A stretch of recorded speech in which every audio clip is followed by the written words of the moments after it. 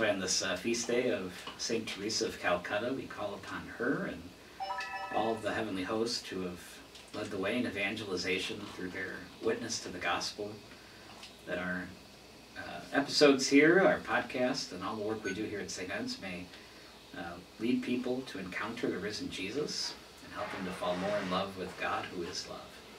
We lift all this through the intercession of Our Lady, Queen of our hearts and Queen of this podcast, as we pray, Hail Mary, full of grace, the Lord is with thee. Blessed art thou among women, and blessed is the fruit of thy womb, Jesus. Holy Mary, Mother of God, pray for us sinners, now and at the hour of our death. Amen. In the Father, the Son, and the Holy Spirit. I'm Father Dominic. I'm Bowman Eric. And this is Ed Talks, where we hope to inspire saints who inspire saints to build the kingdom of God. Amen. So, we've introduced the podcast. Valerie had made sure I remembered Is she pointing at you? We should do that. Oh, okay. She might have. Oh, wait, we didn't do the clicky.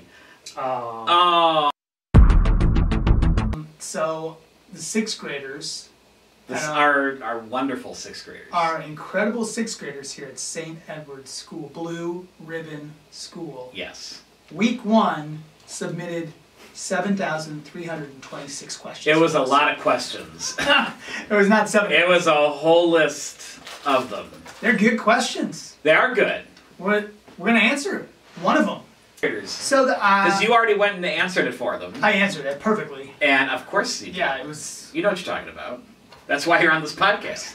We don't bring people who don't know what they're talking about on this podcast. That's all right. I did my best. I took a crack at it, and so now we can take a crack at it together. It's the first question, the ultimate question: how do we show our love for God? That is a big question. It's huge. Which I feel like there's a lot of answers to. There are, yeah. And I'm happy and excited to hear your answer. The great answers that the kids gave were just simple things, but those simple things are oftentimes the hardest things to consistently do because they're so simple and they're so obvious. Like, do I worship God? Do I go to Mass? Do I pray? Mm-hmm. Do I treat my neighbor as I want to be treated myself? Like, that's pretty much it right there. That's the sum total of it in a very short answer. I'm glad you ended with that one. I'm sure we'll talk more about it as we go through, but when I was around their age, like, I'd say junior high, even into high school, I think one of the quotes of Jesus that always stuck out to me was, whatever you do to the least of these brothers of mine, you do to me. And I remember, I have one distinct memory. I might have been in high school, because I had to be in high school, I was driving. And I had to go to Walgreens to pick something up for my mom. And there was a guy sitting outside the Walgreens with a cup asking for money. And I saw him going in, and my first thought was like total judgment and thinking he's some like druggie or alcoholic or whatever. And then as I was like in the store, that gospel quote just came right to my mind, and I was like, ah, crap. I just called Jesus an alcoholic. And I spent the whole time in Walgreens thinking about that, and then I did with whatever change I got, I gave to the guy. I thought you said then you walked out, you looked away and walked past him. Well, I did that on the way in. Yeah. Okay, but so you changed. You changed. It changed me, yeah, I did, and that just kind of always stuck with me. So yeah, how we treat others, there's a lot to that very big question. But how we treat our neighbor as well, because I think it's something that still resonates with me, especially the poor. How do we show our love for God? I said, okay, as the lover of Thomas Aquinas and scholasticism that I am, the overrated doctor. We got to define our terms, right? Mm-hmm. Aristotle would say the same thing. You can't just jump into this question, how do we show our love for God? And so we dove into it, like we and love and God, right? These are the three terms, the big loaded terms. The show part, the verb, that's what we were just talking about. Like that's the crux of it. But before we can get into that, the answer, the verb, we got to figure out who we are, what does love mean, and who God is. So, as we were talking before the show, Father Dom, and dear listener, all of these questions, so many of these questions are answered way more articulately, persuasively, and powerfully by our church.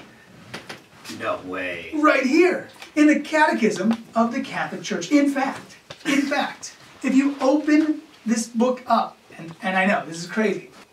The Desire for God. 27, so if you don't know how the catechism works, dear listener, it basically breaks it down by paragraph. And Father Dom, Lots of paragraph numbers. You love, at the end of each little section, there's a cool thing called In Brief. In Brief. And there it is, In Brief. And it actually gets its own little paragraph numbers too, so it kind of is a summary. So it tells you what... so if you don't want to read all the other pages, you can just go to the In Brief. You can, but you're going to miss some beautiful You will miss some beautiful things. And like, so this is cool, this is cool. The In Brief is like the cliff notes of the catechism. Yeah, it's like what we believe. The desire for God is written in the human heart because, and here we go, man is created by God and for God. And I love this line, and God never ceases to draw man to himself. Only in God will he find the truth and happiness he never stops searching for. So that idea, and then you move forward, that idea of who are we? God created man, this is from paragraph 355. God created man in his own image. In the image of God, he created him male and female. He created him, that's of course Genesis. Man occupies a unique place in creation. He is in the image of God. In his own nature, that's our nature, we as humans, in our own nature, we unite the spiritual and the material worlds, which is awesome. And then I love this part 4. God established him in his friendship. So this idea that we are made to be friends with God. We are made to be in relationship with God. So we are a creature, but we're the only creature that's made specifically for the purpose of being in relationship with God. And relationship and love, that's that second term, requires choice. And so now it's up to us. Like we can be in a relationship or we can not be in a relationship, but it's not like, you can't be a robot. Because you can't have a relationship with a robot. I don't know, I didn't watch the Will Smith movie. Did he have a relationship? Was there like a Will Smith robot movie? A long time? A creature that God created that was meant to be in relationship with him. Everything else that we have in our beloved planet was made for other reasons, mainly to help humans. But we are the only ones created to be in relationship with him, right? God, and we see this in the scriptures, God did not seek a relationship with any of the trees he created or any of the animals he created. He didn't look to the elephants or the dogs or the giraffes and say, in my image you have been created. No, he only said that to humans. They are good. All of those things are good. God made them. Even the gross things that we are horrified by, like rats that... they're only gross because we see them as gross. Right. They're not gross in and of themselves. Right, they do exactly what they're meant to do. Yes. And rats eat your garbage. So that's the flip side of... they do more. Let's not go there. We have to talk about your rat problem. This is a show... It's gotten better. Yes, it has. Praise God. Praise God. So animals and plants and rocks and all of those things, they are good. Of course they're good. The flip side to the coin is that we're the only creature that can do not good things. Like because we choose against the good. Because it is our choice. It's right? our choice. Animals act on instinct; they're not freely choosing. Right. There's some. That's another distinction. A big distinction, right? Like one of the main ones. And so because of that power, it's Spider-Man. With great power comes great responsibility. Ooh, yes. Who is that? Uncle Ben? Is that his Uncle Peter Parker's? He's not Cliff. Peter Joe. Parker does not have an Uncle Cliff. Anyway, well, he knows who he is. But it's true though, right? So that is this relationship that God is calling us, not only calling us to do, to participate in, but what he designed us for is this relationship. But it's got to be a choice, it's got to be our choice. And so then, who is God on the flip side? So who is God, Father Down? God is love. God is love. God is love. He is the creator. And he holds us in his love. He loves us so much that he created us because to exist is a gift. Because we can't will it ourselves. We can't choose existence. It's a gift we're given. And loving is to will the good of the other as other. It's another way we know the Trinity is who the Trinity is, right? So God existing outside of space and time.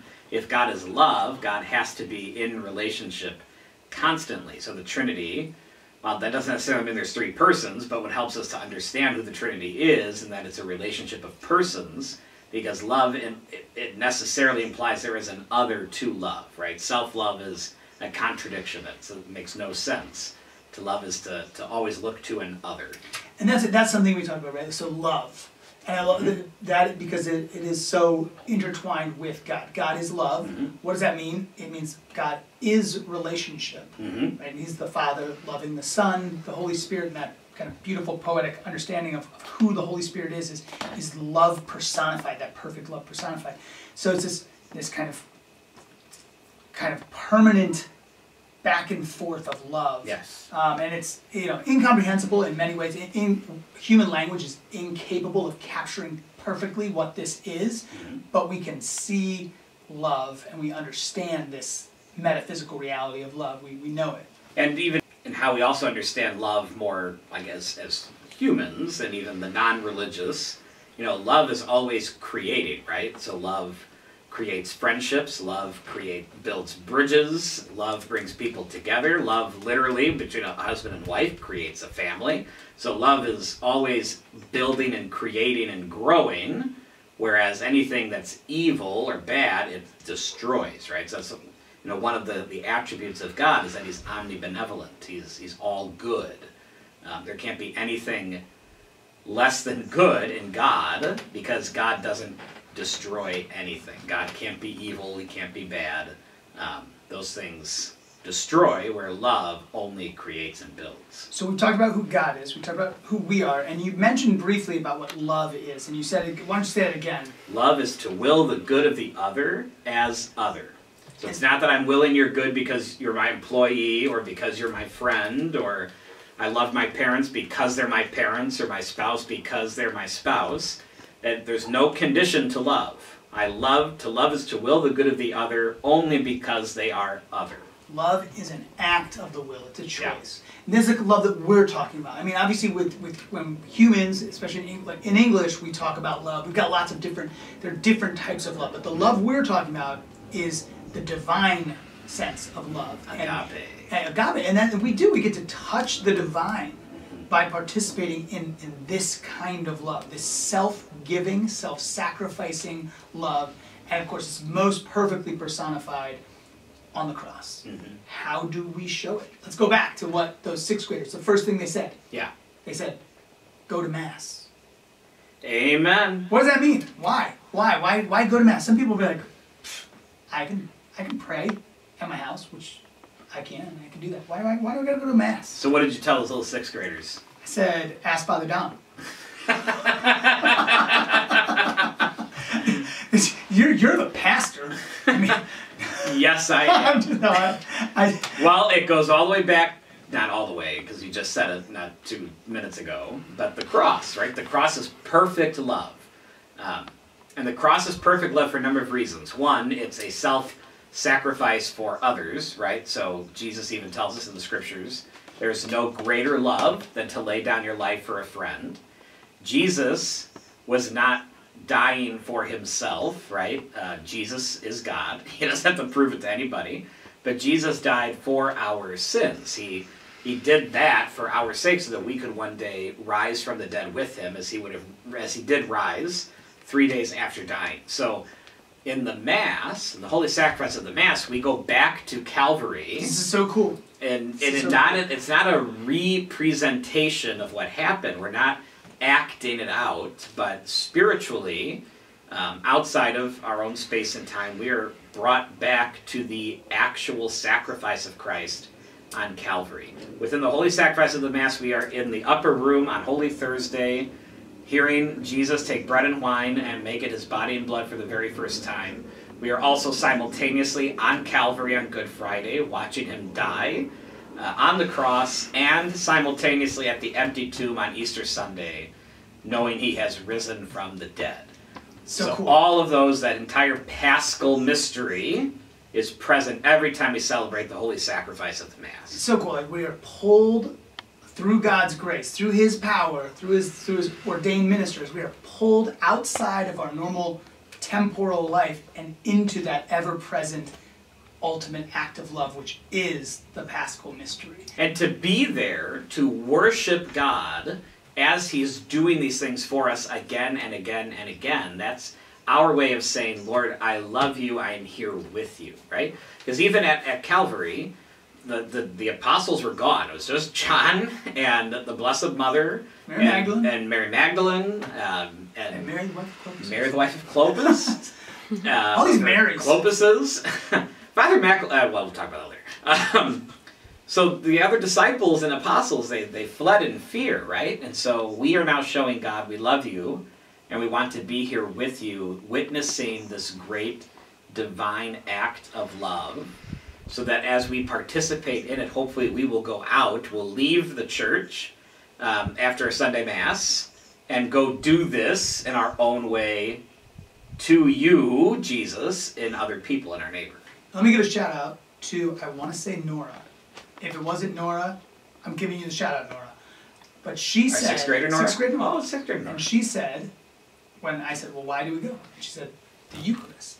Amen. And it was awesome because there is God in a truly and uniquely present way in the Eucharist. But the other cool thing is that when you read about sacrifice, in the kind of Hebraic understanding of sacrifice, there's a sacrifice, but then to participate in the sacrifice, the sacrificial animal is consumed. Mm-hmm. And that is the consummation and the participation in that sacrifice. And Christ is that sacrificial lamb, and we literally consume him because he wants us to participate and to consummate that sacrifice that is life-giving in the eternal sense of the word. It's a really cool, it's awesome. And you look back and you say, oh, that's why God was so insistent with the Jewish people. This is how you do it. You sacrifice, then you eat the sacrificed animal through the priest. It's like, oh, he was laying the groundwork for what he's going to ask us to do to save us. Yep. It's beautiful. So anyway, so that was cool. So that was worshiping God, because we're made to worship God. We are. And there is, and you know, back to the Mass, there's no more perfect prayer in our entire tradition than the holy sacrifice of the Mass. There's no more perfect prayer. That is the best prayer, period, because of everything that it entails, all the spiritual mysteries that are involved, and especially the climax, the source and summit of our faith, the Eucharist, and consuming our Lord in the Eucharist. That's how many years? This is year 1 of 3 years? Is that called for the Eucharistic renewal? For the Eucharistic revival. Revival? This is year 1 of 3. Is it revival or renewal? Revival. Revival. All right, folks. Like a revival. We're part of a revival, year 1 of 3. We'll have to have a separate podcast on the Eucharistic revival. Oh, it's going to be great because I'm writing it down. That's how important it is. I think we're kind of going to dive into that a little bit deeper in our next podcast. Our next podcast, Loving Our Neighbor. As ourselves, Father Dom is checking the time. I can't see it. 21 minutes. We're almost there. We're almost there. So let's give a little teaser. We do a little teaser. Love the neighbor. Yeah. So what does that mean? To will the good of the other as other. Right. So that means, and who is our neighbor? Everyone. Even that one neighbor. Even that one. Even the one that makes your teeth itch. Even the one that at my block party was playing music with giant F-bombs in it, and I was like, please turn that down, and they were offended. They are also your neighbor. Gosh darn it. Both in the literal sense that they're your neighbor on your block, yeah, but they're also the neighbor you're called to love. Yeah, maybe they're listening, and now I'm called to love the neighbors that emailed me mean things when they're unhappy about stuff. That was me. That was me. But it's true. It's like every single human being, from the tiniest human being to the oldest, from the nicest to the meanest, they are our neighbors. They are our neighbors. And it is hard. Yes, it is. It's not easy. Yes, it is. But we had some great saints who showed us how to love our neighbor. Some of them we will talk about in our next podcast when we talk about Catholic activism. Stay tuned.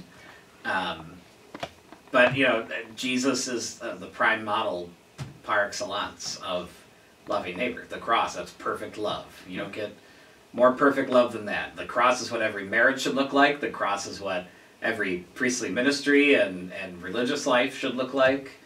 And what does he say? From the cross, as we are killing him, he says, Father, forgive them, for they know not what they... Like, that's love. I mean, when you are being killed, murdered, you are divine, and you aren't being murdered. You're literally there to save these people, and they're killing you, and you're saying, they don't understand. Forgive them. I love them. That's divine. Yep, it is. One of my favorite saints was able to do the same thing, St. Maria Goretti, as her attacker was attempting to rape her, and as he did murder her, the last words out of her mouth were forgiving her attacker.